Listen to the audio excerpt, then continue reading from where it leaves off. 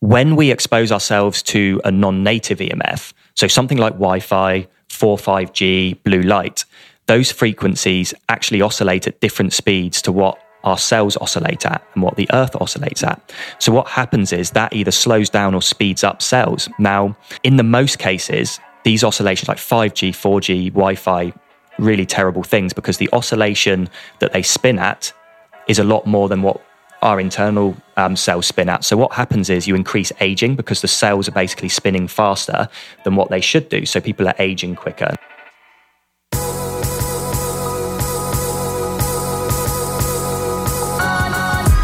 You're listening to the Almost 30 podcast, hosted by Krista Williams and Lindsay Simcik.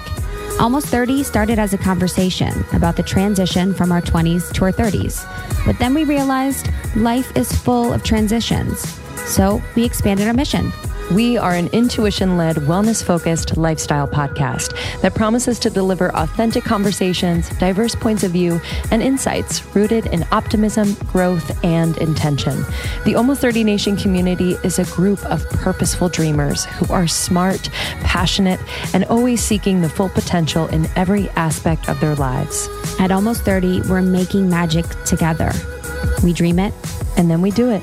Thanks so much for tuning into the Almost 30 podcast. Here we go.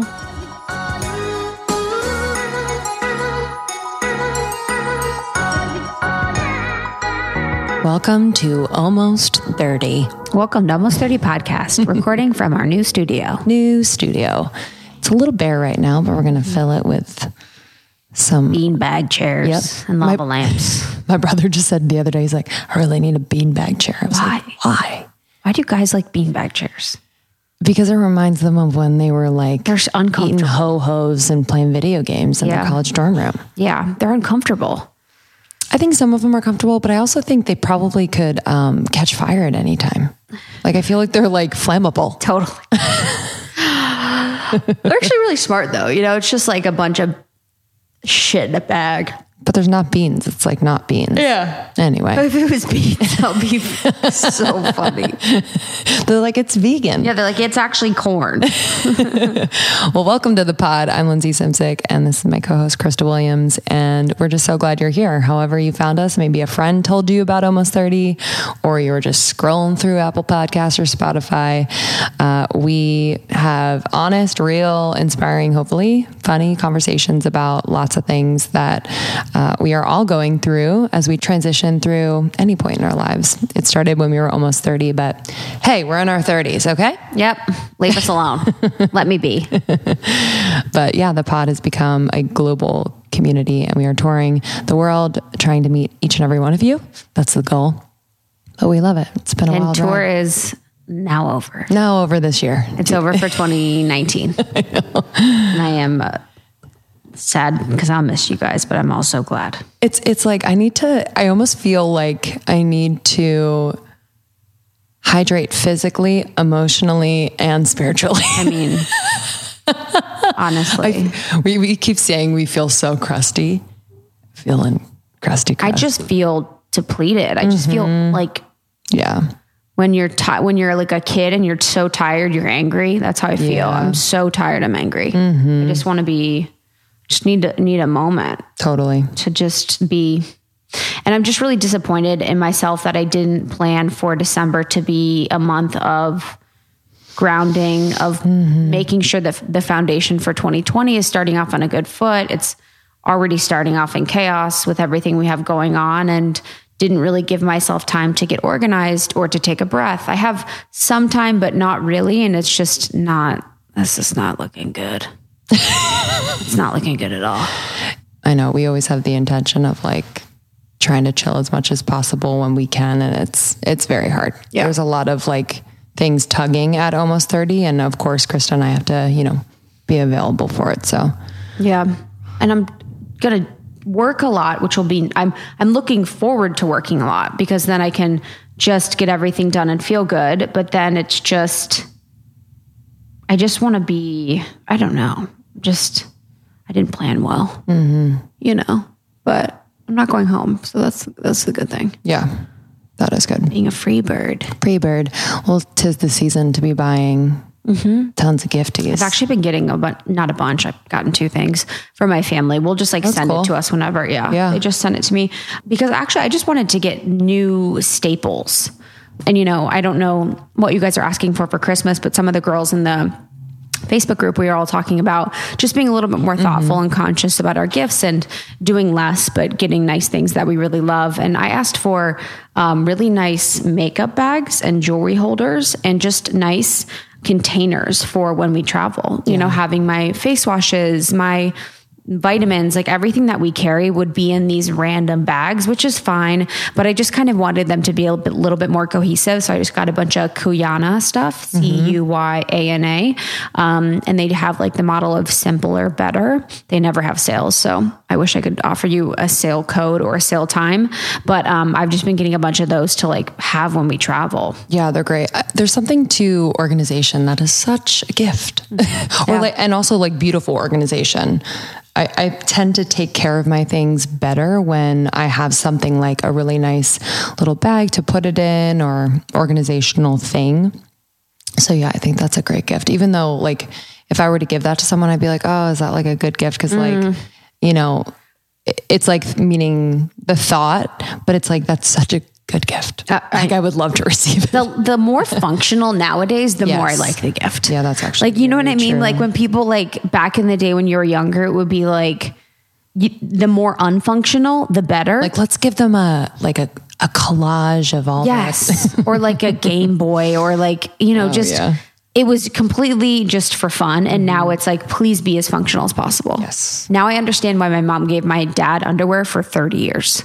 Totally. Every year. I actually talked to him. I was like, since you guys got divorced, have you gotten new underwear? And he's like, I'm not sure. I'm like, we should probably go shopping for you when I see you. Cause I'm not sure if you've bought new underwear since you got divorced. Dudes will wear underwear until there's a hole right up from the butthole to the top. Justin was wearing underwear the other day that was from Body Glove. What's Body Glove? It was like, it's honestly this like old ass brand. It was like, what are these Body Glove underwear? Like, what is going on? What are you asking for? You know what? I haven't asked for anything yet, but I've been thinking about just, having the new apartment and just ways in which, again, the organization, or maybe there's like, something from a small business that would be unique for the space, whether it's art or a plant or something like that. It's just kind of fun to curate a home. So I'm kind of obsessed with that, but that's Body Glove. Body Glove. Let me see. It's like a water sports brand. Oh my God. Hold on. What? Like, did someone give you those? Oh my God. Hold on. I mean, were they really tight? They were just kind of like we're talking about Justin's Body Glove underwear. They were just like a weird patterning. It was like very odd, but hey, I mean, these are like wetsuits. Exactly. It's like a wetsuits brand. That's why I'm like, what are you doing? But honestly, I like haven't worn underwear in 14 years because I don't have any. So. I mean, oh my God, same. Actually, that's a good thing to ask for. Underwear is but I might just need to send links because I think my mom would still go to Victoria's Secret and get the 5 for $27. And I don't vibe with the Victoria's Secret style anymore. No. Do you know what I mean? Victoria's Secret there was a wave happening of transformation and evolution that we had as a society, and they just fucking missed it. They missed it. They missed it on purpose. Do you think? Yeah. The guy that's a CEO, I think he's Yeah. He's a little slow. Yeah. They could have had a really good opportunity to like step into their power and just support all female bodies, all female types, not even females, to support the human race in our evolution by feeling good in their underwear, and they didn't. I feel like they are one of the only, intimate brands that aren't hopping on the train of body positivity and being for everyone. Yep. In their branding, especially. And it's a train that we're supporting. It's not hopping on a train. It's a movement. That's a movement. Yeah. Of, us being more conscious of everyone. But absolutely. It's like, they just were like, they totally dropped the ball. But yeah, I used to ask for like Victoria's Secret stuff. Underwear is a really good one. Really good one. I always tell Justin's mom, I always like text her. I'm like, this is what Justin needs.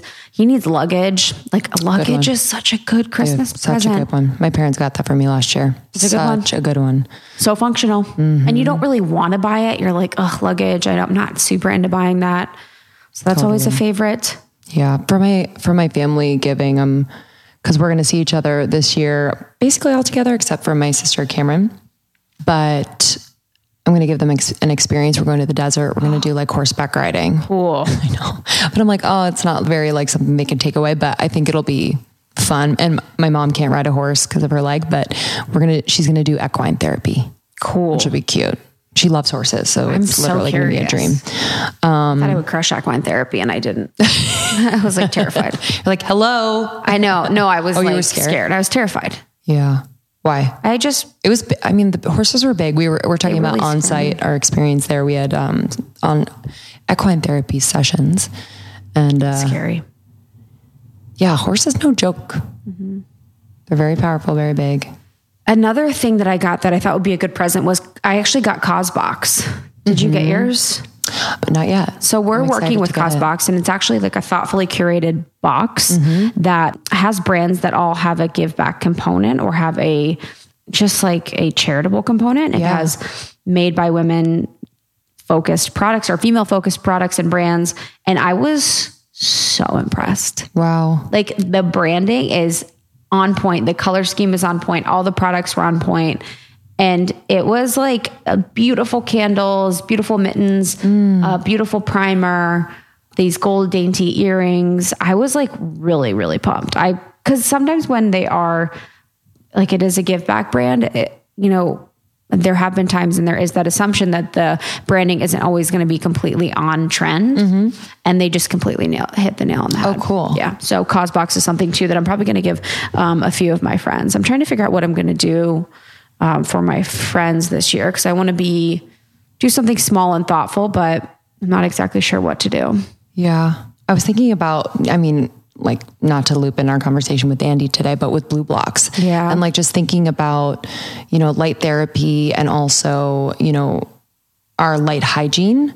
And this is not an ad, but like the fact that not many people know about it would be like kind of a cool gift and invitation for them to like explore it and be an easy way. Like if you gave them glasses, it is more of a pricey gift, but totally worth it. So I know. if there's someone in your life that, could use in front of a computer all the time, or maybe they have trouble falling asleep because they've been on computers or screens all day and close to bedtime, their red light glasses are unreal. So yeah, I'm thinking about that. Yeah. This interview, you guys, is actually crazy. Yeah. It was like blew my mind away. So this interview we have today with Andy from BluBlox. So we are a partner of BluBlox, and I'm very proud and excited to be because of the thought and care that they take into their blue blockers. So not all blue blockers are created equal. There are a lot of very cheap ones that are being made that actually do not do what they say they're supposed to do and do not cover the frequency and wave of blue light that it is intended to do.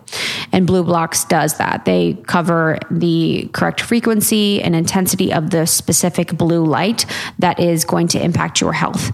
So just FYI, they're not all made equal. So you can get really cheap ones on Amazon. And I have actually done that in the past and they were not working or they're not doing what they were intended to do. So BluBlox is very thoughtful about, making products that actually work. And Andy's so knowledgeable. Like there's so much about our life and health that is related to light. It is like, it's crazy. I felt like this is another piece, as we talk about quite often with sound, that sound is a missing link of health and of spirituality. But I do think that light is a really big component of our health that we're going to tap into more in 2020 and beyond, and figure out how important it is to everything, to hormones, to weight, to mood, to energy, to everything. It's just very, very key. So this conversation is so dense with references, with, insights, and it seemed overwhelming at first for me, but I've applied a lot of the principles that Andy touched on and have felt, even better.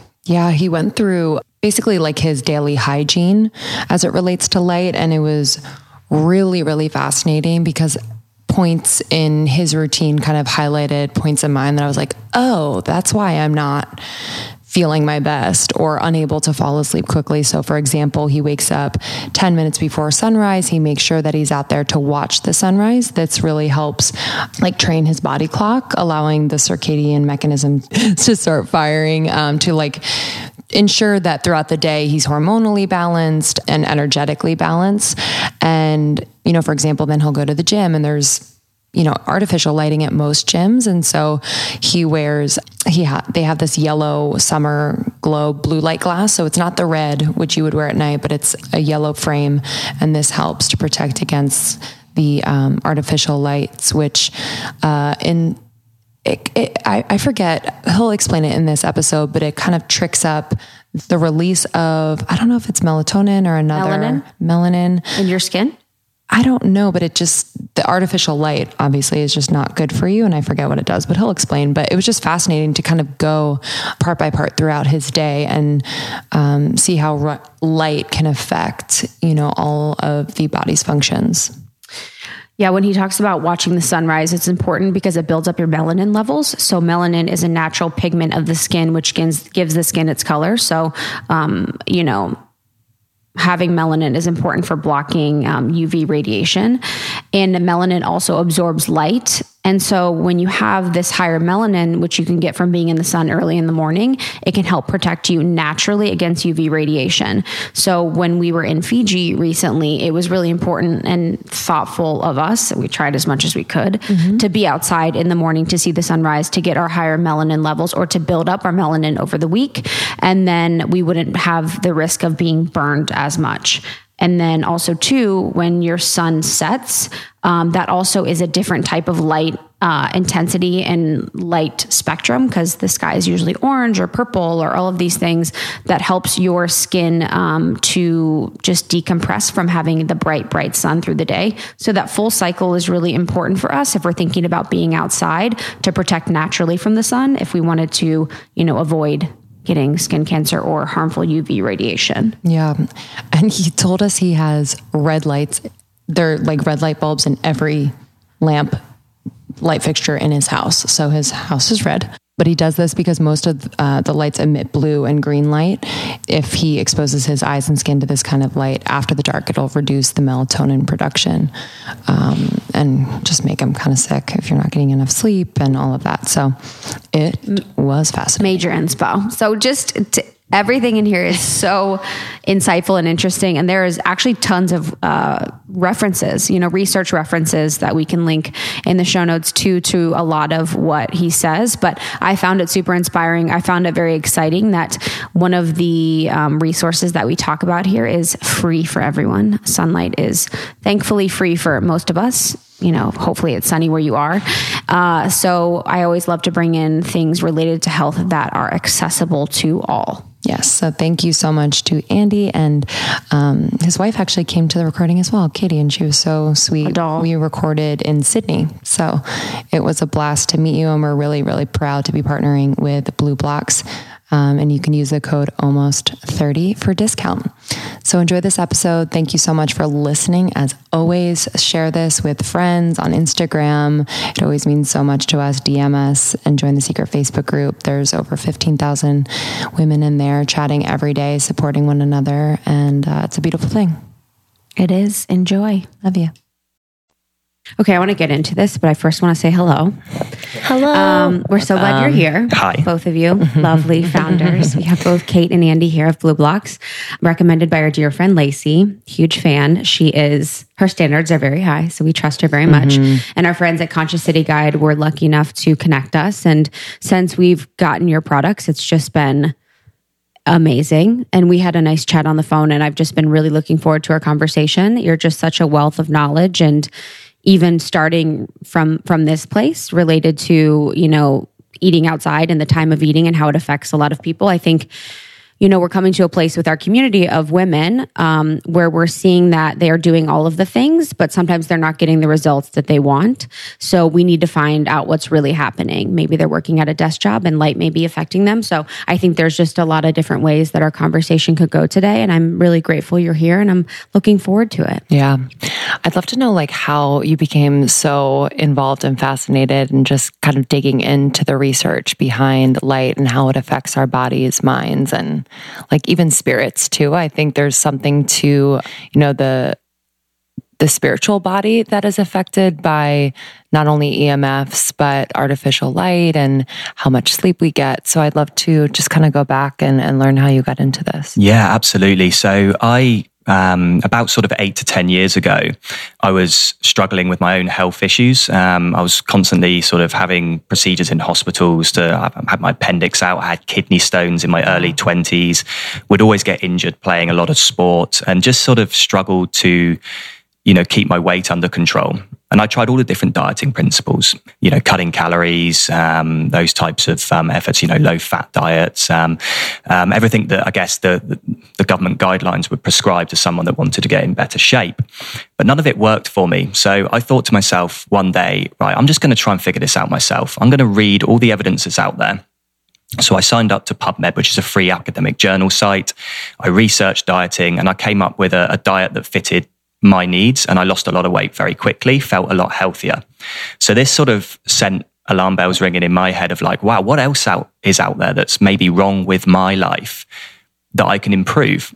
And I'd never slept well. And even when I tidied up my diet and started eating healthily, I still couldn't sleep well. So I looked into like how sleep work in humans and found that there were two ways that sleep worked. And the first one was sleep pressure. So for instance, you burn energy during the day in the form of ATP.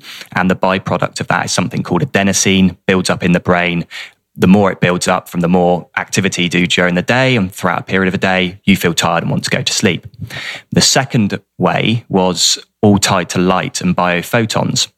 So it led me down the garden path of looking at circadian rhythms. So people have probably heard of them more as a body clock. And when your body clock is functioning correctly, all your hormones are functioning properly. They're suppressed when they need to be suppressed, or they're secreted when they need to be secreted. And your circadian rhythm is governed by light and dark cycles. So if you think back ancestrally, our ancestors would have got up with the rising sun. When the sun sets, they would have just had the campfire. And it was these light environments that basically evolved our circadian rhythm and allowed us today to, in the absence of the artificial light, be healthy and have our hormones secreted in a correct way.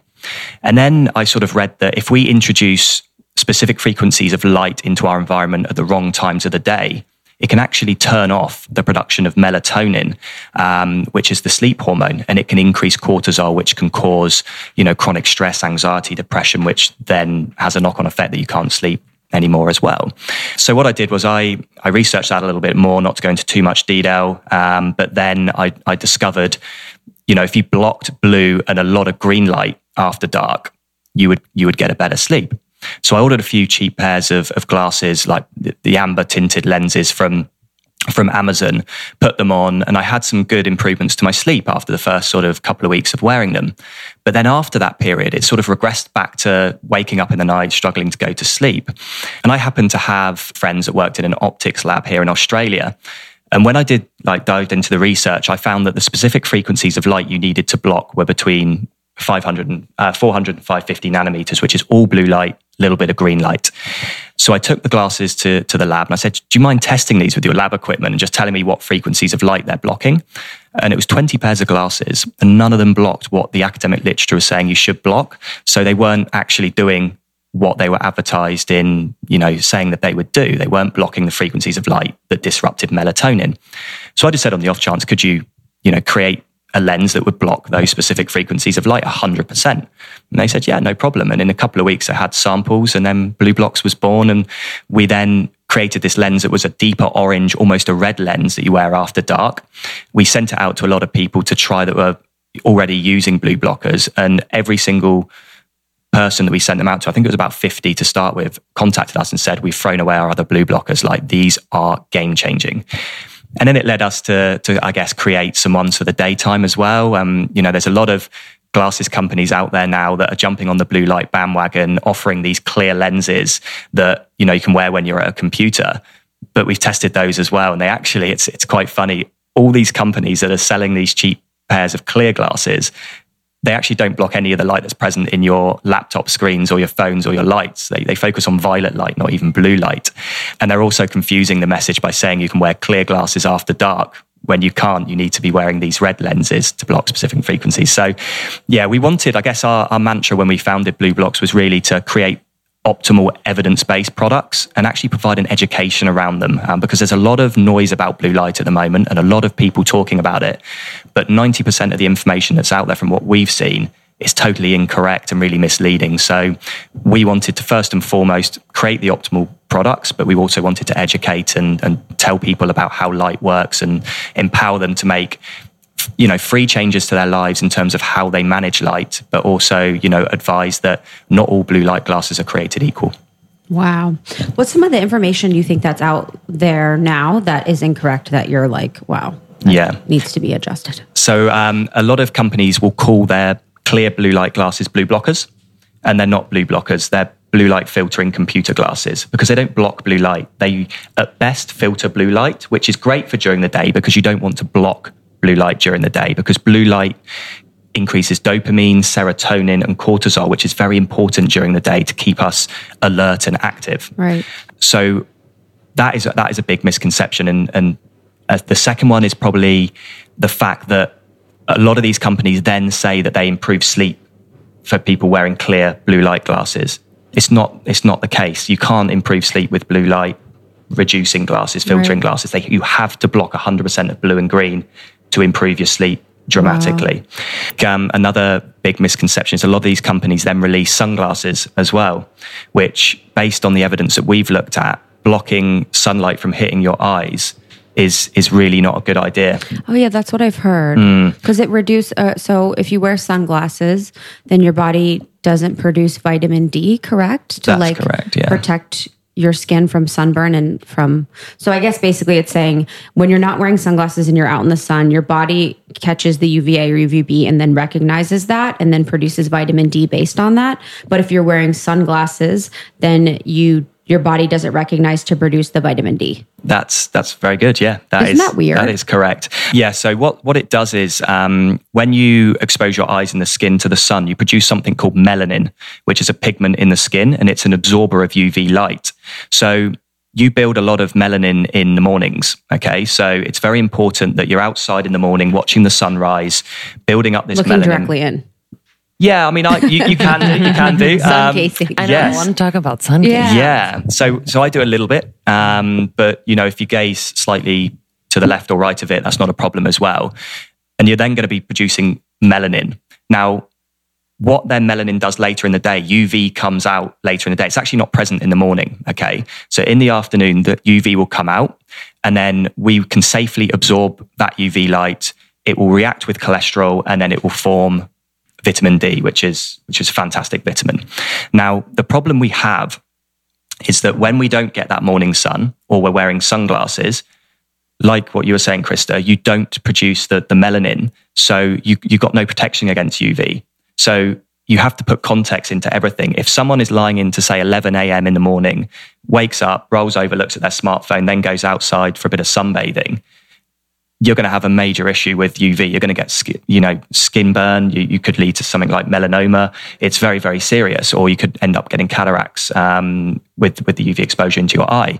So you have to caveat this by saying that, yes, if don't wear sunglasses, but if you're missing out on that morning sun, it's going to be very dangerous to be out in the sun in the rest of the day, because how we've evolved is that we have been out as ancestors in that morning sun, building the melanin, which is to protect nature's protection against UV later in the day. So that's, very, very, very important to be doing. So if you're going to be out later in the day, you should make sure that you're out. Yeah, absolutely. In the morning to get that. Okay. And also in the evening as well. So when the sun sets, I guess, with natural light in the sun, its frequencies changes every hour of the day. They're never the same throughout the day. And you can tell that pretty easily if you look at 3 points of the day: sunrise, midday, and sunset, all very different colors in the sky. So what the sunset does, it's very high in something called near infrared light and red light. So when the sun sets, those frequencies of light are actually scientifically proven to be restorative. So if you've been outside maybe a bit too long, maybe you've suffered a little bit of pinkness to your skin because you've caught the sun, if you're actually missing the sunset, you're then missing out on the restorative frequencies of light. So the the infrared light repairs, and the red light repairs any of the skin damage and inflammation that's happened to from overexposure to UV. And you've seen companies out there, I guess, like Juve, for instance, that do red light therapy devices. And in essence, that is the same as the setting sun. It has the restorative frequencies of lighting, and that's the principle of how their device works.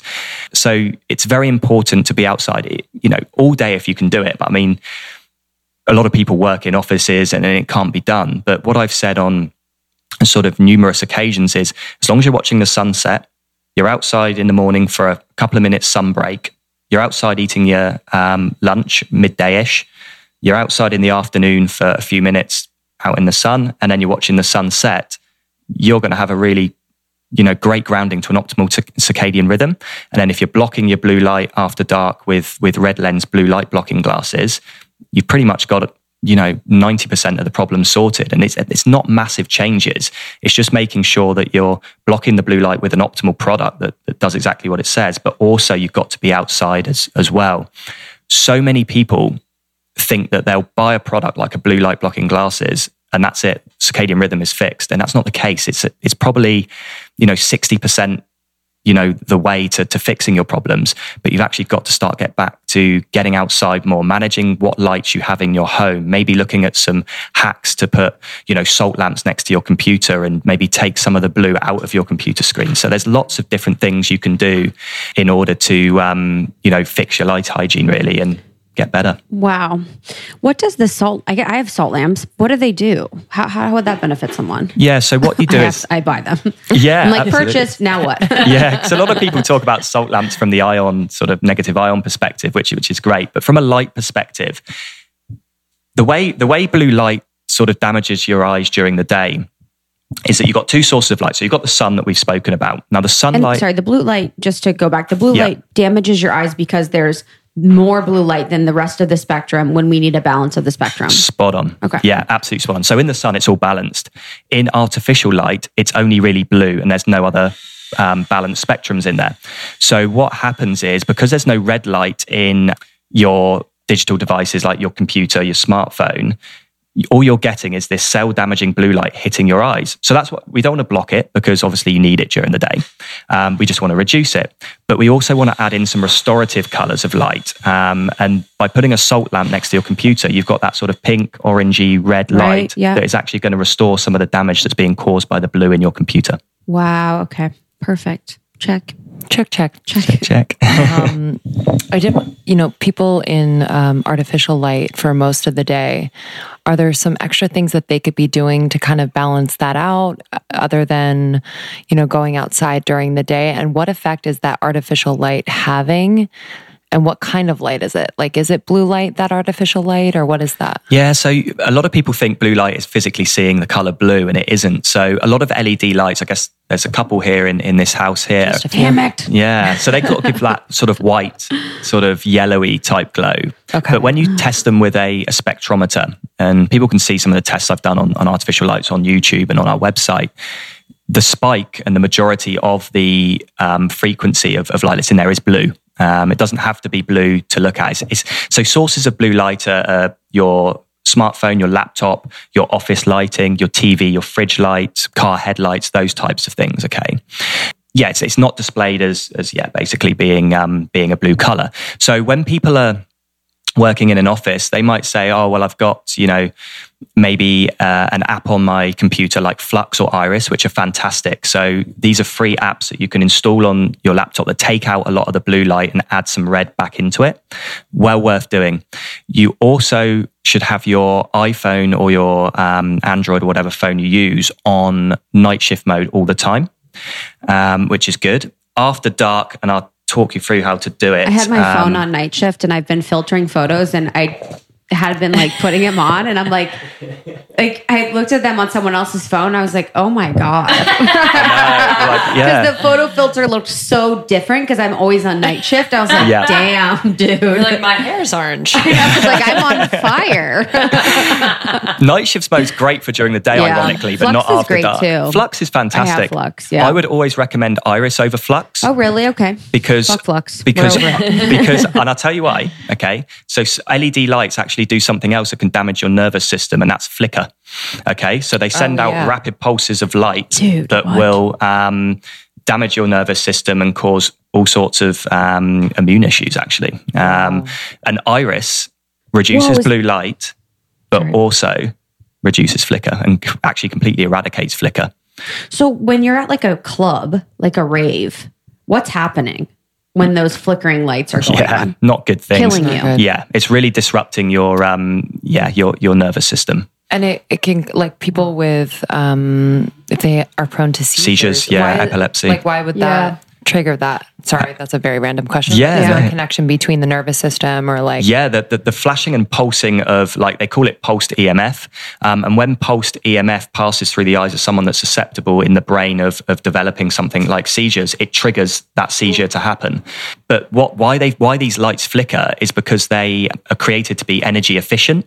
So they're not created to be health efficient. So by flickering, they're not sending out constant energy. So they're actually preserving energy by flickering. So if you film these lights in slow motion, you'll see on your phone, you'll see them just like flickering really bad. We were at another podcast yesterday and the lights in there were so bad.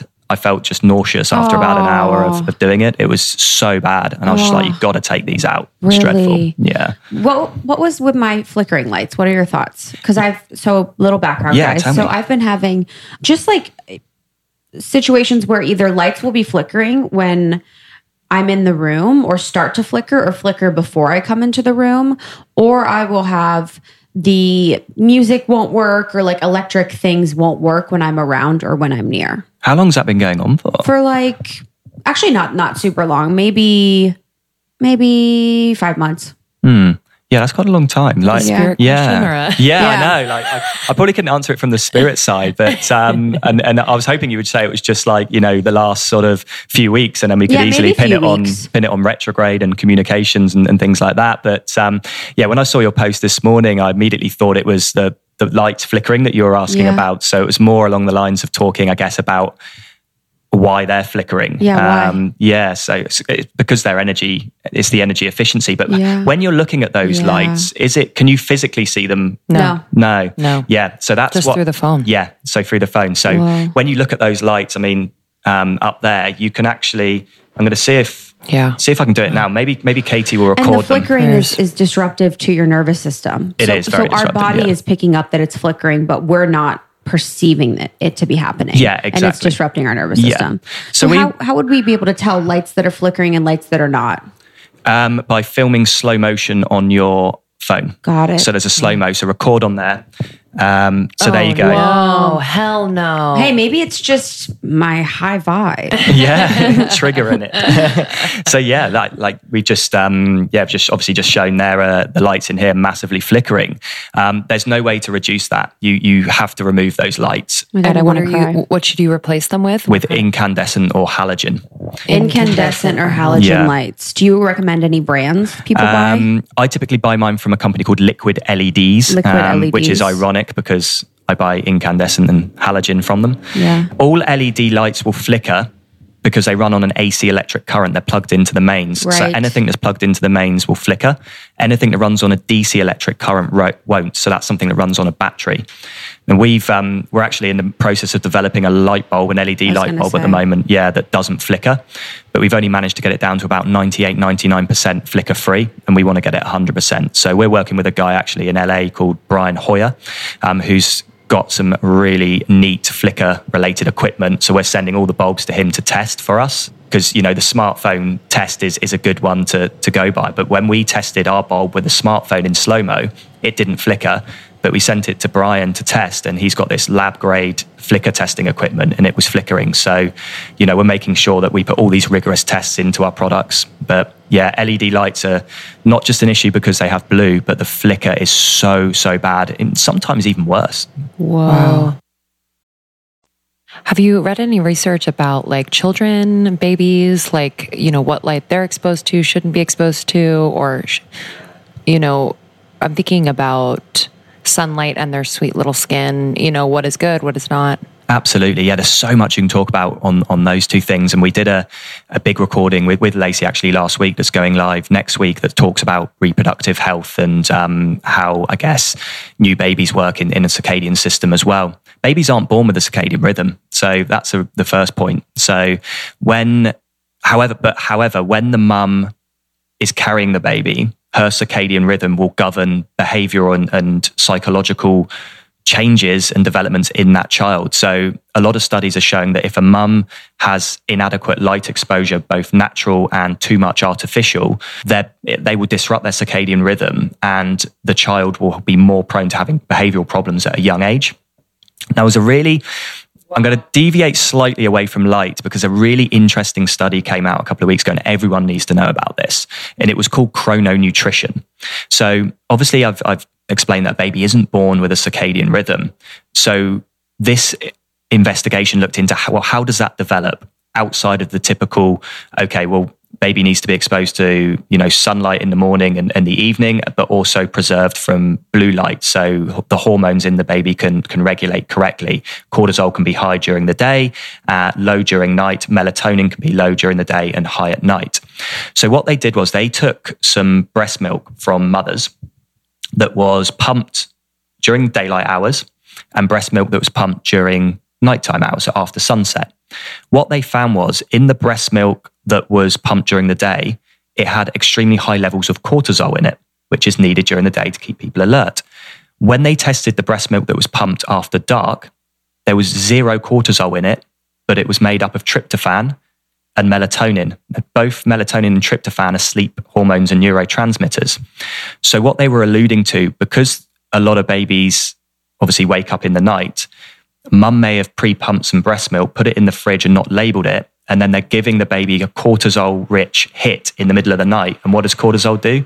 Drops melatonin and makes you feel awake. It causes an awakening response.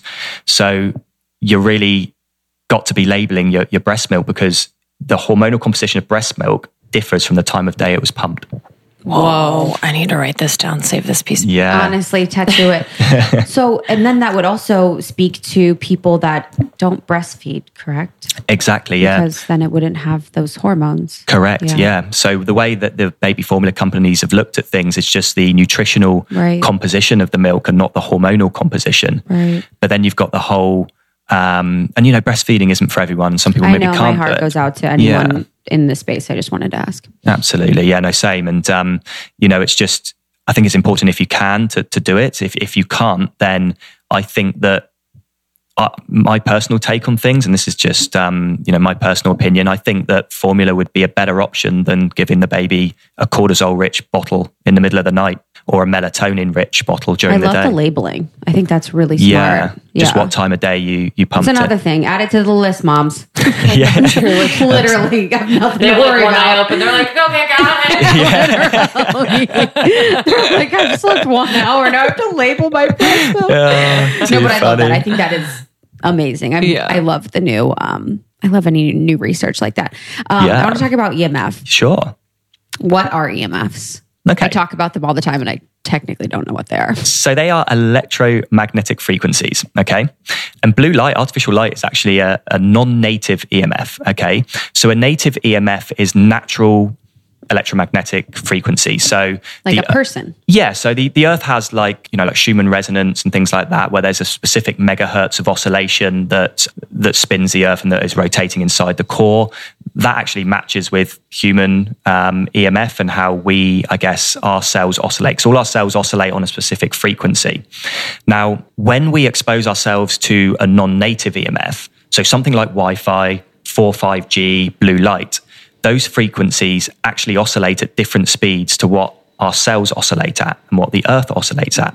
So what happens is that either slows down or speeds up cells. Now, in the most cases, these oscillations like 5G, 4G, Wi-Fi, really terrible things, because the oscillation that they spin at is a lot more than what our internal cells spin at. So what happens is you increase aging because the cells are basically spinning faster than what they should do. So people are aging quicker. And this is why you see studies come out that exposure to blue light on the skin accelerates aging in people. So, blue light's not just a circadian disruptor, it's also an aging EMF as well. So this is why you hear a lot of people talking about 5G being a big problem, because we've gone from 3G to 4G, which I think was about... What's the G stand for? I think it's just like gigahertz, the amount of spin. But what happened between 3 and 4G was there was about a 10 times increase in the oscillation speed. Now they've released, or are just about to release, 5G. I think it's even switched on in LA, California right now, and maybe even Sydney, or they're testing it at least. It's about 1,000 to 2,000 times faster on the next jump. So we're not even going up incrementally. We're going literally from, maybe 10 to 10,000 times within literally the space of one switch. And it can then disrupt your endocrine system. Like we were talking a little bit at the beginning of the podcast about how blue light can increase insulin in the bloodstream and blood glucose levels. And what you'll find is, because we're disrupting the spin and the sort of internal EMF that we have with non-native EMF, is that we're really just impairing our body's ability to be able to secrete and suppress specific hormones when they need to. So it's not just a blue light problem when it comes to, internal homeostasis. It's actually an EMF problem as well. Wow. Why don't we have a say? I know. I know. That's the damn. Oh, they're like installing this and we're just What is that called when it's like a something convenience, deadly convenience or something? Yeah. I forget what the actual phrase or terminology is. Maybe it's deadly convenience, but when it's something that's convenient, we like it. We think we're like, oh, faster Wi-Fi, faster things, but it comes at a price. Yeah. Exactly. that we're not completely aware of. Wow. Yeah. Just switching gears a little bit. Of course. You briefly mentioned in the beginning about growing food. I forget. You mentioned it. I was like, ooh, pin on it. Just in terms of like the light under which food is grown under, obviously most of it is sunlight, but I do think that some of our produce is being grown under some sort of artificial light. How does that affect plants? Yeah, great question. Even animals actually as well, because I'm sure there are chickens. I think they put chickens in, I don't think they give chickens natural light a lot of the times. Exactly. And you can tell the difference, can't you, from a chicken that's free range, that's been outside, eating what it needs to eat and being under natural light, to one that you would buy that was barn raised. The barn raised one under artificial light has no room to move around. It's not getting the correct frequencies of light, and it's typically grows up deformed, and it develops, sort of growths and things like that. And, when you actually look at a barn raised hen in the shop, if you were to buy one versus a free range hen, the barn one will be very tiny. It will be quite tough and chewy because it just hasn't, been exposed to the correct frequencies of light to be able to mature and develop how it should be. And plants work in the same way as well. Everything is governed by light. So the food we eat is essentially biophotons, which is light. We're eating light. So we want to ensure that when a plant is grown, for instance, the processes that the plant needs to thrive and create the nutrients that are basically found within it, you need the exact frequencies of invisible and visible light, which comes from the sun. That's how those plants have evolved. So what you find is when you actually grow plants under artificial light conditions, the nutrient levels of those plants are very different, if not less, even if they're the same, than ones that are grown outside and naturally. And this is why there's been a big organic movement now of having, no pesticides on, but growing your plants outside as well. So people might look at, say, oh, brilliant, right, I can get this organic kale, but it was grown inside. Like, maybe we need to start having labels on food of, was this grown under artificial light, or was this grown outside under natural light? Because what artificial light can't ever mimic is the sun. It changes frequently throughout the day. The intensity is almost impossible to match, but also the invisible frequencies of light are typically extremely important for plants, humans, and animals. So the UVA, UVB, UVC, and the far infrared and infrared frequencies are typically the most important. And typically you can buy grow lamps maybe that give out a little bit of infrared and UV, but none of that changes throughout the day. So the plants aren't evolving to develop the nutrients that they need to survive and part of their ancestral pathway. But then when we are eating plants that are grown outside, fantastic, we're getting all the nutrients that ancestrally we should be getting. But if we eat those plants that were grown under artificial light, they're probably going to be devoid of a lot of the nutrients, which is probably one of the reasons why people maybe eat a lot of nutrient dense foods or think they're eating a lot of nutrient dense foods, but they're actually going and getting their blood tests, and then, oh my goodness, I'm deficient in, folic acid or vitamin C, but I'm eating 20 oranges a day or whatever. But because they're not, those oranges might have been grown under artificial light conditions, they're probably not as high in vitamin C or whatever else that their counterpart that was grown outside was high in. Fascinating. Wow. Another thing on the list. No, honestly. What's your diet like? Like, what's a day in your life like when you're, just being so aware of everything? What's your ideal day? Yeah, so we pretty much only eat organic food. We had a change recently where I quite like to experiment with my dieting, because I guess a lot of the community that I have were very much originally in the dieting sort of nutrition space. So I typically had, before I moved on, I'll tell you what diet I went on and what wrecked my gut as well in a bit. But I was typically a balanced diet. So, maybe 70-80% vegetables, organic, and then a lot of fish, sort of small oily fish. Because like sardines? Yeah, sardines, anchovies. Love sardines. It's beautiful. Yeah, that's so good. I freaking hate sardines. Oh, do you? She's so nasty. Oh, no way. But I have respect though. If you can eat that, that's sardines are on my superfood list for my latest Viome test. Yeah. So. Tim Ferriss loves a good sardine. That exactly. Yeah. He knows. And he knows. Yeah. He eats like 40 grams of protein from sardines like every morning. Wow. That's a lot of sardines. Yeah. I don't know if that's true. Don't quote me on that. Don't tell him, guys. I did hear 40 pounds. Honestly. Unbelievable. I did hear he mentioned it once on his podcast, and then Whole Foods completely sold out across the country. There you No go. way. Yeah. Let's get to that level. He needs to make his own brand of sardines. He does. Yeah.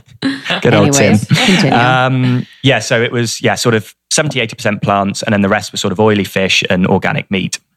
So you're going to hate me now for the diet I did for 3 months just to test it. So I did carnivore. Jesus. Okay. Let's dig in. So I went carnivore for about 3 months.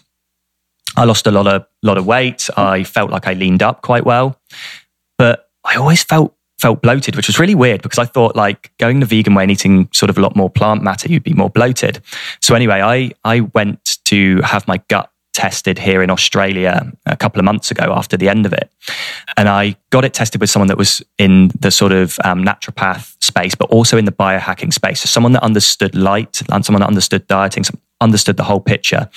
So I sent off the tests, and it came back that my gut was just destroyed, basically. Really? Yeah. And I'm not saying that this is carnivore's the wrong diet. People get great results on it. And if they're doing their blood test, brilliant, go for it. But I had levels of obviously meat digesting bacteria that weren't just sort of there midway to sort of help digest the meat. It was off the charts to the point where if it continued, I could have an overgrowth of this bacteria and lead to really serious issues. I literally had no fiber present. So I had no gut bacteria that would develop and produce fiber, or to help digest the fiber. And basically I needed to be able to, she was just like, you got to be re-adding back in vegetables. But also, interestingly, what happened? So what is carnivore diet? 100% meat. Like, just literally steak for breakfast, steak for lunch, steak for dinner. Did you feel like cognitively good? Or did you feel sad in your heart? Here's the thing with like, you said like if people are getting the results they want, I feel like people need to think about like the results aspect of it. It's yes. Like, you just want to look better? Exactly. Yeah. Let's talk about like your gut is actually eating its own flesh. Yeah, literally. It's so it's bad. Like, we want meat. Wow. I completely stopped it. And when was this? Recently?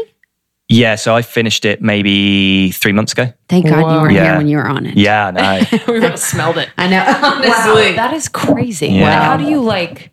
How did you balance it? Is just... Yeah, it's just, I mean, another thing that it did as well was, because I had obviously tests before as well, I became during that period, I developed an intolerance to be able to digest and absorb any fatty acids that I took in as well. And that is bizarre because obviously I was eating a lot of like fat, but I couldn't digest it and I couldn't process it. Just like, did you do any liver tests? Yeah, my liver function was okay. Okay. However, a liver cleanse was suggested down the line as well.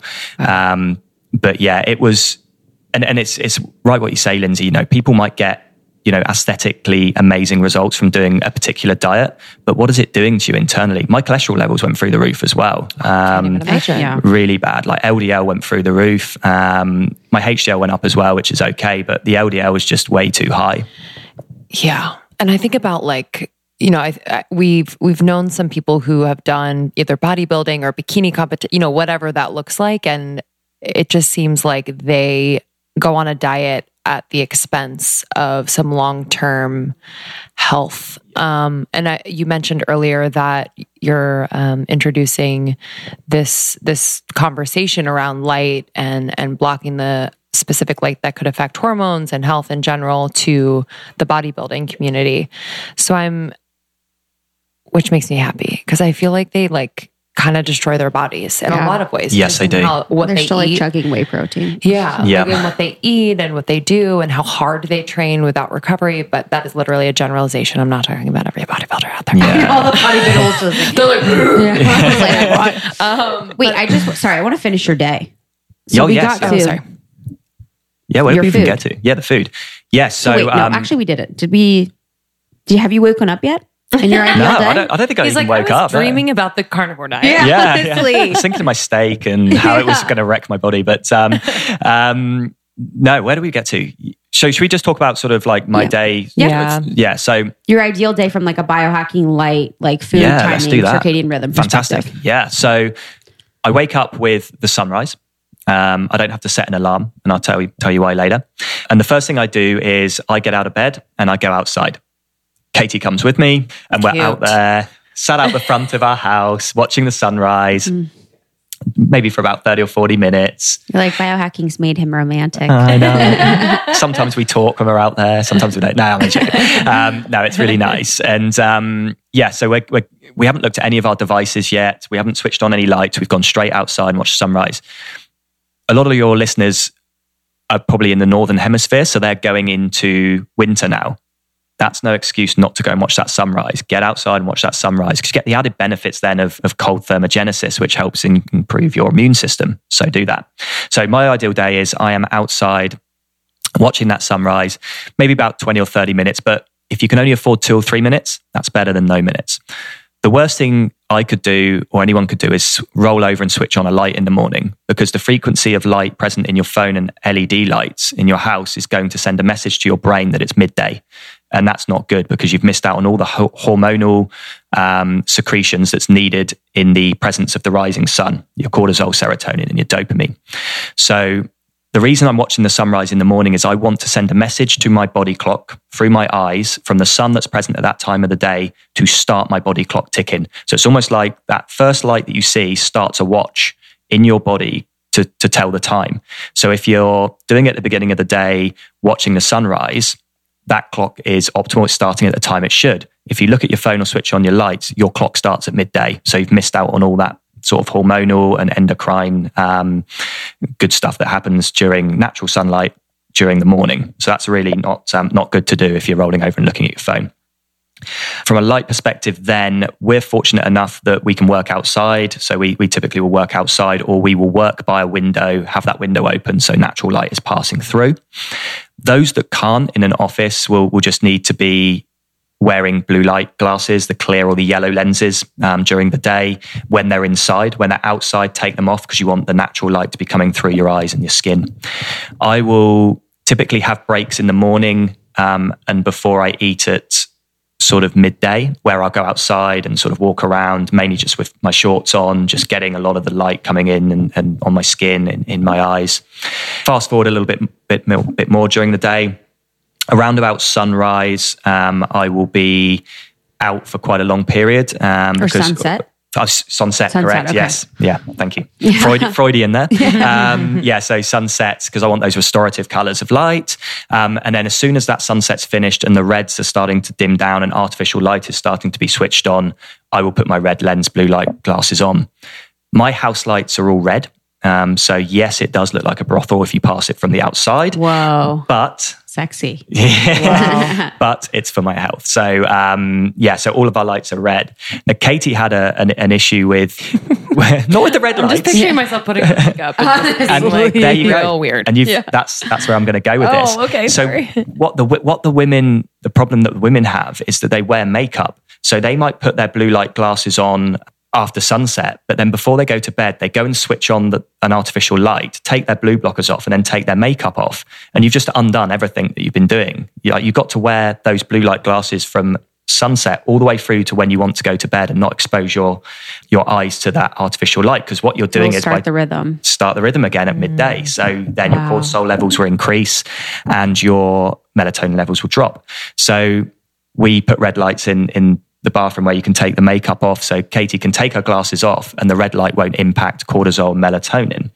So what I say to a lot of people is start off by just putting a few lamps in your house where you can unscrew the bulb and put, a red light bulb in, incandescent or halogen, so it doesn't flicker. And then slowly move into other, moving out your sort of overhead lights and things. The reason I put red light in, aside from helping Katie take her makeup off, is that there is a lot of evidence now that has proven that independent of wearing blue light glasses after dark, if your skin is exposed to blue light, it can still trigger the suppression of melatonin and keep cortisol levels high. So the skin has its own circadian rhythm, independent of the master clock system. So you could have your blue light glasses on, but if it hits your skin, you're still going to have some degree of melatonin suppression. Whoa. Where do you eat? What's your eating schedule? My eating schedule is Do we need to correlate the light schedule with eating? Yes, exactly that. Cool. So the way I describe it is every cell in your body has a clock, okay? And they're called peripheral oscillators. So peripheral clocks, we'll call them for ease. And you have the master clock, which is located sort of just behind your third eye. Pineal gland? In the brain. Yeah, that sort of area. I'm a light expert. There you are now. I have my own blue blocker company. I'm actually surprised how much you do know. I know, I look dumb, fantastic. But I'm good. I'm just kidding. I know my stuff. You do. Where was I going with this? Food. Yes. So you have the peripheral clocks. So the way I see it is your master clock is a conductor to an orchestra of mini clocks. And if any of those mini clocks are out of tune, the symphony is going to sound awful. Okay. So if any one of those peripheral clocks isn't spinning in the same or ticking in the same time as the master clock, then you're going to have problems. So if your liver clock isn't functioning properly, you have liver problems. If your pancreas clock isn't functioning properly, you're going to have pancreas issues, insulin issues, etc., and so on. So when you actually, again, dive into the literature, meal timing is very, very important. So you want to be having your largest meal at the start of your day, followed by your second largest meal maybe around midday, and then you probably don't want to be eating after dark because there's always going to be blue light present, which increases insulin, but also digestion impairs the amount of deep and REM and restorative sleep that we have because the energy is put into digestion. So what a lot of people do in the intermittent fasting world is they typically skip breakfast and eat their larger meal later in the day, which really isn't good for their circadian rhythm. It might be good for weight loss or athletics or for autophagy, apoptosis, that kind of thing. But all they need to do is simply switch it over. That's what I do. Perfect. I love that. If anyone wants this bod. Not many people do it. So no, it's really good to do. I'm starving in the morning. I have like a big meal later in the afternoon, but if I'm full, I cannot go to bed full. I do not like feeling full in the evening. I feel like it keeps me up. Yeah. It will make my sleep really poor. Absolutely. Yeah. And it I like definitely working will. out fasted though and then eating. Is that bad? No, that's good. Okay. Yeah. So your skeletal muscle clock needs to be entrained in the morning as well because it has its own clock system. So typically the best time to eat, based on the evidence that I've read, because a lot of people say eat as soon as you wake up. It's actually 4 hours after the cortisol awakening response. So you wait for your cortisol levels to hit the peak, which is when you're watching the sunrise, and then it will slowly decrease throughout the day. Okay. So 4 hours after that is typically the best time to eat. So like sunrise is 6:30. We watch the sun. Yeah. You would eat at 10:30. Correct. And then you'd probably eat at like 3? Yeah, about 2-3 o'clock. 2-3 yeah, o'clock. I'll have my second meal. I only typically eat 2 meals. Okay. Yeah. Just big old meals. Big old meals, yeah. Yeah. Maybe a few sort of nuts in between the meal, like macadamias or something like that, Wow. which is good. Now I'm not doing that ridiculous carnivore diet. I can actually Have you enjoy ever tried some to be nuts. plant-based? I haven't actually. That's next. Yeah, I think it might be. Yeah. I mean, Maybe it was fun really to try. interesting when I was catching up last week with Nick and Melissa Ambrosini, and we obviously had lunch at theirs and we had a beautiful vegan meal there. And for Nick's birthday, the next day we had another vegan picnic and the food was delicious and I felt great. Mm-hmm. So I think what I'm going to do is move sort of back to that maybe 80-85% plant-based and then maybe sort of do it phased if I need to. But it's definitely something I want to try. I've done one extreme. Like I need to go the other side and see what that's all about as well. Love that. Yeah. I want to ask about sunscreen. So what's the deal with sunscreen? Is it a hoax? Yes and no. That's what I heard. So context has to apply. So let's talk about the perfect time not to use sunscreen. So you get up in the morning, you watch the sunrise, you're out in the morning when UV light is low, you're producing more melanin, which helps absorb UV. You go outside later on during the day and you don't burn. Because of cortisol? No, because we are... cholesterol produces vitamin D? Yeah, but that's probably not related to burning. Mm-hmm. The melanin acts as an absorber of UV, so it helps filter it. The more melanin you have, and the more melanin you have, the darker your skin goes. So you get people that develop tans, they call them. That's just your melanin going higher. Then you don't need to wear sunscreen. We haven't worn it for maybe 4 or 5 years. We don't burn. We sort of glow a little bit sometimes. We've been out a bit longer. And this is like sort of 100-degree days in the middle of summer in Perth when it is searing hot. Wow. And we're out for maybe 3-4 hours in the pool and we don't burn. After they've been outside not wearing sunscreen or sunglasses, watching the sun set is then going to help restore it. Also, allowing your skin to go into repair mode. Now, I mentioned just a minute ago that the skin has its own circadian rhythm and it's governed by light and dark cycles.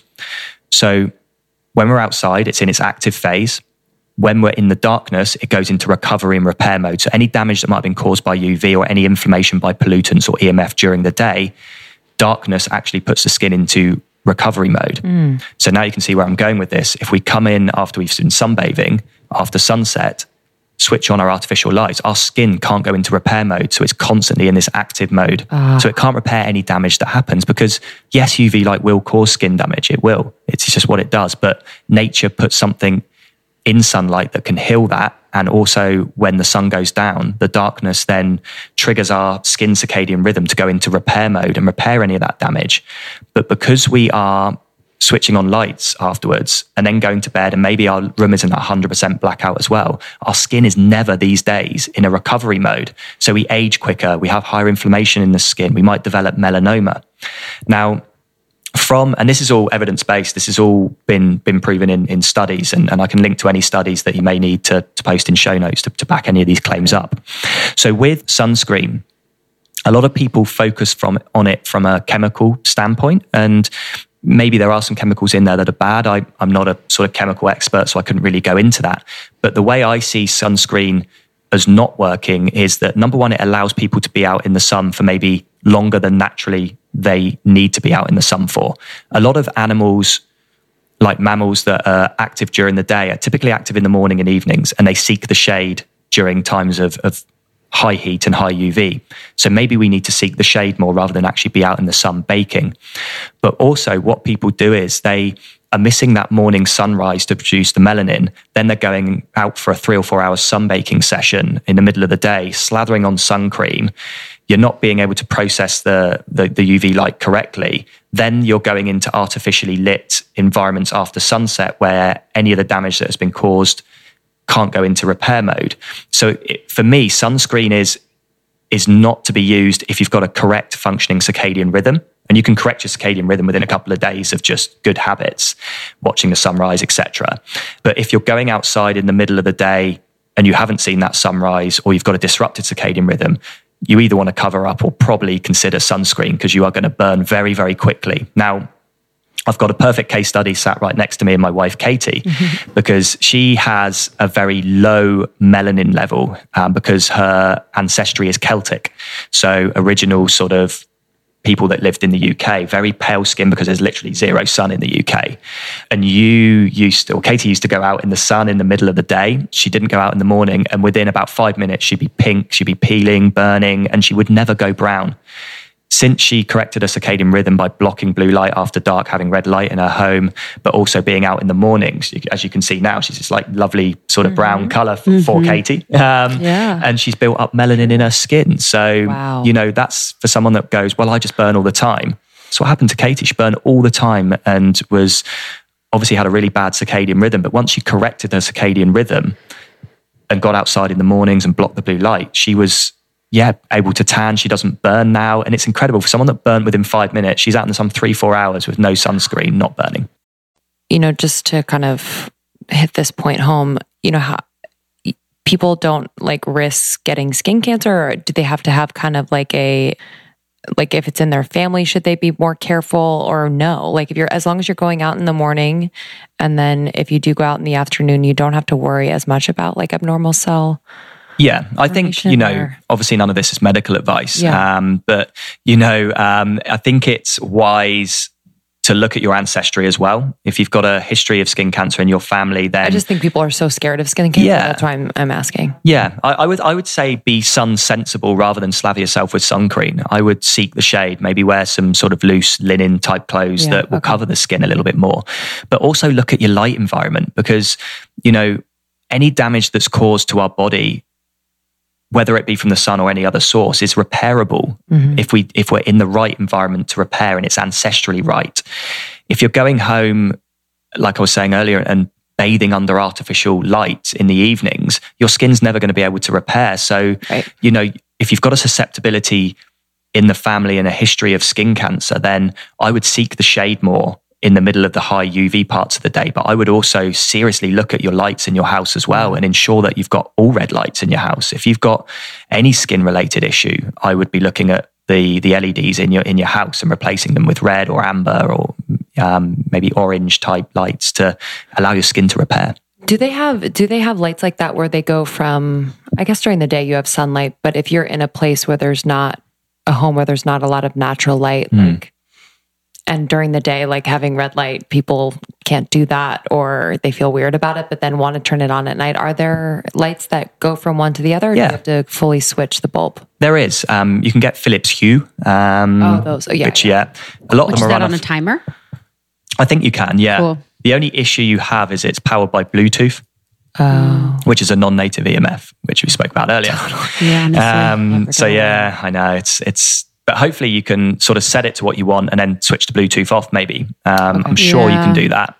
But yeah, our light needs change throughout the day. So typically you don't want to be surrounded just by red light during the day. You still need blue light. You just don't need it in the quantities that are emitted from LED light sources, solely just blue light. You need to be adding some more colors in. So this is one of the reasons I put a salt lamp next to our workstations, just to put some more red light into my environment. If it's a grey, cloudy day outside, I've got to have the windows shut. Maybe it's raining, my laptop's on, and I'm doing some work. I make sure I've got some red around it, but I'm not eliminating all the blue light.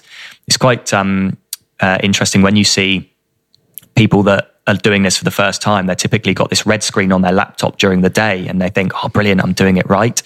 But you're not, because you need blue light during the day. So you don't want a completely red laptop screen. You just want to take the blue down a little bit, add some reds and ambers and yellows back in to make that, I guess, more balanced spectrum and a much healthier spectrum for you. Yeah, it makes sense. We work with Joovv, and we really love, our Joovv lights. It's nice before bed. So that's a good practice. If someone is trying to help reset their circadian rhythm, is to have that red Joovv light on before bed, right? Yes and no. Okay. It's always yes and no. Morning too. There was something about the morning as well. I do it at night, but you said morning. Morning and night is good. Got it. Yeah. Perfect. The only thing with any sort of artificial light source is you've just got to be mindful of the intensity of the light coming out. So just, I guess, ensure that it's not too bright. Maybe in the evenings. In the morning, it's fine, but any kind of sort of bright light could stimulate cortisol a little bit more. I'm not saying that product does. I think it's a fantastic product. I really like Joovv. But I think it's really good to have probably around sunset, maybe just after. I wouldn't do it just before bed myself personally. But the thing is, it's like with anything. If it's working for you, improving your circadian rhythm, improving your sleep, making you feel great, then definitely do it. Now, the good thing about red light devices like Joovv is that it contains red light at 630 nanometers and near infrared at 850 nanometers. And both those frequencies of light, it's very clear in the academic literature that they're extremely restorative. They help heal. They help people relax. So, they are great devices to use. It's the same as sort of talking about my product in terms of blue light glasses during the day. Like, ideally you would not wear them and you'd be outside during the day, but you need to have these hacks to be able to live in the modern world. And I think Joovv provides that from a invisible light and red light standpoint. So I think they go very, very well hand in hand, both BlueBlox and Joovv. Yeah. Code almost 30 for both. Well, I wanted to talk about the pineal gland. So is the pineal gland the source for all hormone regulation in the body? Not all, but most. Yeah. So mainly melatonin is the big one that we're concerned about in the pineal gland. Okay. You can have other hormones like sort of adrenaline from adrenal glands. Yes, you're right. You can have... Where's cortisol created and regulated? The pancreas? That's a good question. Yeah. I actually don't know off the top of my head which gland it's created in. But there you go. Yeah. I don't think I've ever not been able to answer one. Yes, exactly. Maybe it is a pineal gland. It's probably the adrenal glands as well, maybe. Let's have a guess. I'm thinking pancreas. Cortisol. Adrenal? Rattlesnakes. Cortisol's produced. Adrenal, yeah, I was right. And the adrenal gland. Wow. Phew. I saved face. Honestly. You're like, adrenal? Adrenal, maybe. And like insulin is in the pancreas and there's other hormones as well. But the pineal gland is the regulator of melatonin. So it's a really interesting fact about melatonin. People think that melatonin is the sleep hormone and only a sleep hormone. Melatonin is the most powerful antioxidant known to humans. Wow. Okay. It's a reactive oxygen species hunter and it's a free radical scavenger. So what it does is any inflammation that's happened during the day, melatonin clears out. Now, when you actually think about it, what happens when we go to sleep? We go into growth and repair mode. So we need melatonin to be able to go around, scavenge all these free radicals and clear out inflammation. Is supplementing with it recommended? Or recommend it? I got asked this in the last two shows in the last couple of days, so I'm going to talk to you about melatonin supplementation. So 2 issues with melatonin supplementation that I can see. Number 1, caveated by the only evidence that's out there is in our little furry cousins in mice, that shows that supplementing mice on melatonin actually thins the retina in mice. So I'm not saying that happens in humans, but it's a study that typically they start in mice and then they move to humans. But the big thing for me is, how is melatonin produced? Okay, naturally in the human body. It's produced in the absence of blue and green light after sunset. So what if we take a melatonin pill to supplement and we're standing under this light now? Our body can't naturally produce that hormone in that environment, and then we're putting that hormone into our body. That's going to cause no end of issues for us.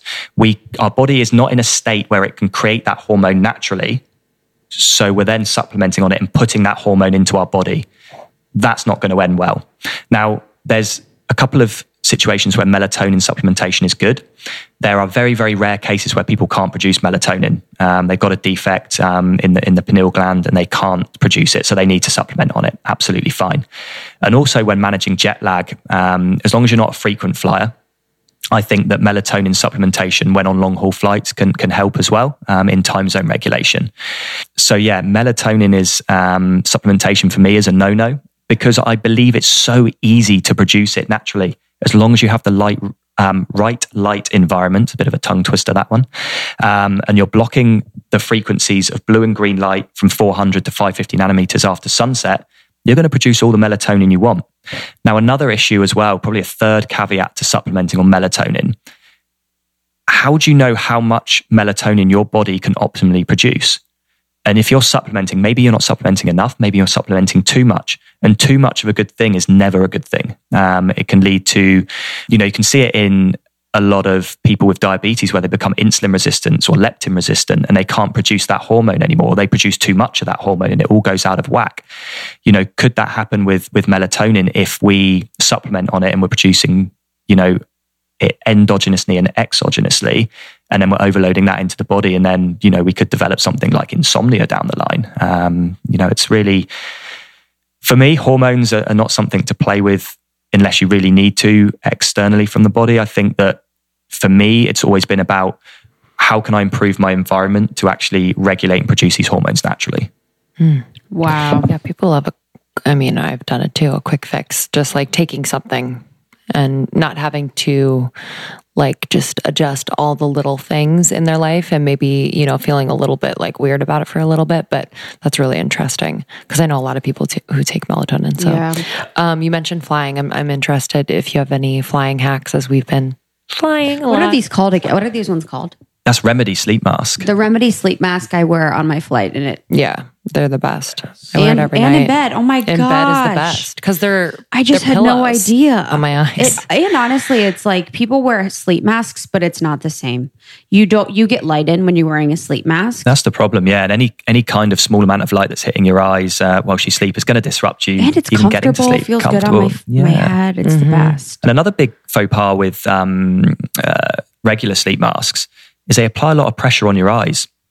And if you apply pressure to your eyes over a long period of time, there's a lot of eye pressure related issues that can actually develop. So glaucoma is a big one, which can be developed from having, hanging upside down too much, but we don't do that anymore. Sleeping sort of when face did we down. Do that? Maybe in the trees? In the trees, maybe. Yeah, true. Okay. Our monkey ancestors, maybe.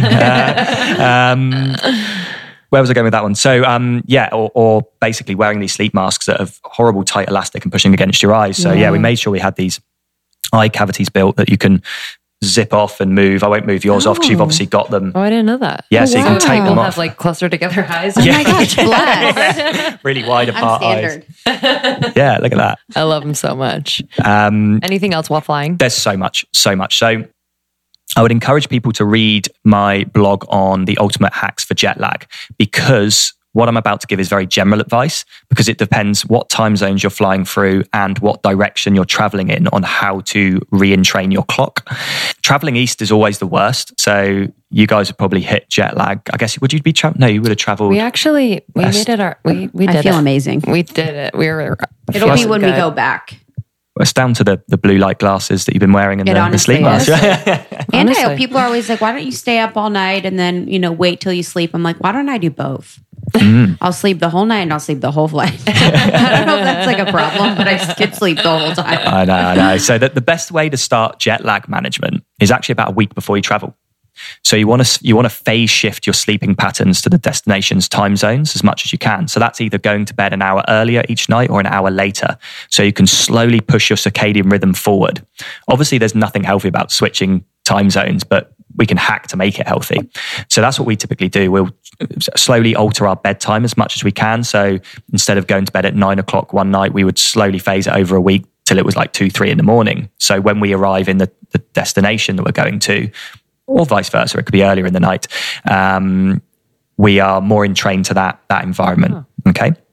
Now, from a light management perspective, as soon as you get on your flight, set your watch to your time zone's destination and then regulate your sleep and wake cycles based on that time zone you're traveling to.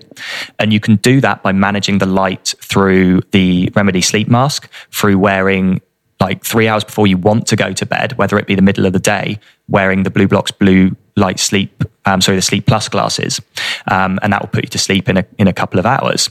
And then when you're on the flight during the day, wearing the clear lenses or the yellow lenses. But outside of those hacks, there's a lot of other things you can do as well. So fasting on the flight, if you can do it, is excellent to do, because putting food into your system, although number one, it tastes disgusting. And two, plain food. Yeah, exactly. You don't want to be. We haul on snacks. Yeah, we need so it. that's fine. Yeah, maybe some like healthy snacks. That's a good thing to do. Drinking a lot of water, pretty standard. Avoiding alcohol where you can. But the big thing as well is when you're on these planes, you're in a tube of non-native EMF of they got the plane Wi-Fi on there. You've got higher radiation levels because you're higher up. So you're going to develop a lot of inflammation when you're on these flights. So what you do during the flight is I typically take molecular hydrogen. So you can have little dissolvable pills that you can take and that will reduce the inflammation down. I typically go barefoot on a plane and I will ground myself to the aircraft by touching the metal seat in front of me. And that will help increase DC electric current, which is what humans run off, and help keep inflammation levels lower during the flight. So you're not going to get as much, free radical production. What you need to do when you get off the flight typically, actually, before you get off flight, typically the best time to arrive in a destination is in the evening. So you can literally go to bed that night. You don't have to try and stay awake. But what you need to do to reduce inflammation is you need to ground and earth yourself once you're off that flight. Get your shoes and socks off and be on the grass for, as long as you possibly can, walking around barefoot or the sand or something like that. The reason you do that, again, it's all driven back to DC electric current, which is the current that our mitochondria run off. And the earth also runs on a DC electric current. So by grounding yourself to the earth, you're in essence charging yourself up, allowing yourself to get the energy back that you might have lost during the flight, and also reduce the inflammation, because DC electric current also reduces inflammation in the body. The AC electric current and the non-native EMF increase inflammation. What does it stand for, AC and DC? Think DC is a direct current, and AC is acute. So AC is basically anything that's plugged into the mains, and DC is anything that's kind of battery powered or self-powered, like humans or the earth, or magnetic. Now, another thing to do is, and not everyone can do this, CT, so cold thermogenesis. So I typically have an ice cold shower because that has been proven to reduce inflammation levels. A lot of people have ice baths as well. So if you can do it, do that for sure. Another good thing to do is a swim. There's a lot of really good, I guess, negative ions in water, especially in the sea, in the salt water side of things. And actually, the best DC current and grounding that you can do is actually in salt water. So if you can get near an ocean and swim after your flight, that's going to really sort you out as well. So those are typically the best hacks that I would use when I'm flying. It's pretty much long haul from Perth to Sydney as well. So it's a good 5 hours. So we'll be doing sort of similar, and it's a 3-hour time difference. So we'll be doing similar hacks to that. And as soon as we land, which is our flight's 5 PM, we get in at like 7, 8 o'clock at night. So it's nighttime for us. We'll ground ourselves. We'll probably go to the ocean because we live near the beach, and get in the sea for a little bit, splash about. Then we'll come home, shower up and go to bed. So that really does help. Wow. Can you talk a little bit more, I guess, about grounding on the metal on the flight? How it seems, I get it with the earth, but how would metal on the flight help you ground? Yeah, so everyone always asks that because they're like, the plane's flying through the air and it's not grounded. Yeah, but it is. So during flights always, and planes always have to be grounded to the earth. I'm not an aircraft technician, so I don't know how they do that. But every aircraft is still grounded to the earth. I don't know how they do it, but they have to do it in the case of a lightning strike, because if you're not grounded, if you haven't grounded your aircraft and it's flying, you could get the aircraft struck by lightning because obviously it's not grounded. Yeah. And then it can obviously electrocute everyone that's in there. So the plane is actually grounded in some way. So by touching the metal, you're actually still grounding yourself during the flight. So through an electromagnetic current, it's grounded? It must be, yeah. Whoa. Has to be barefoot? Can you wear socks? It has to be barefoot. Cool. Yeah. Ready. Get ready, world. Down with that. Get ready to see my You can buy grounding shoes as well, but what are your thoughts on Vibrams? I don't wear Vibram. I wear Earth Runners, which are pretty good, but they're a bit more like sort of Jesus sandals rather than sort of cool looking things. I know Melissa and Nick wear those as well, which are good. But you can make grounding shoes yourself. Like all it is copper that is put through the sole of the foot. So you got a copper plate that is touching your foot that goes into the shoe, and then you've got a copper plate underneath the sole which touches the earth, and it's that causes the grounding. So if you're wearing something like Vibram and you've got socks on, then you're not grounding. You need to be barefoot in those shoes because you need the copper touching your skin and the copper touching the earth. Whoa. Cool. So cool. I need to go journal about this. I know, we're going to go ground. This is like biohacking for beginners. I love this. I mean, honestly. Well, a lot of people will say, well, I don't have time for that. I don't want to do that. I don't have time for that, So I think it's good to, I think a lot of people just need the science, the permission, the backed research to give them the permission to make the time. I think so. Yeah, I think you're right. And it's, that's just one of the reasons why I love talking to people like yourselves and your communities, because I don't want to come on here and say, do this, do that. This is what you need to do. It's like, if someone just takes away one thing of what we've discussed today and implements it into their lives are going to improve. And it's just beautiful that people can take any knowledge that we can share on this podcast or even other ones, that other guests you've had on, and take some learnings from it and apply it to their own situation. There's never a one size fits all. And, this is why I always encourage people to reach out to us personally. Describe your light environment to me. Myself, Katie, I know. I did it on Almost Lacey's and 30 Nation Melissa's, is and strong. I was very busy for a long time. But I like to personally answer them, and not just one or two lines. I've written essays to these people, and like, this is what you need to do, and this is the 3 things you need to add to your life to improve it from a light perspective, because someone that works a night shift is going to have very different light requirements to someone that works during the day.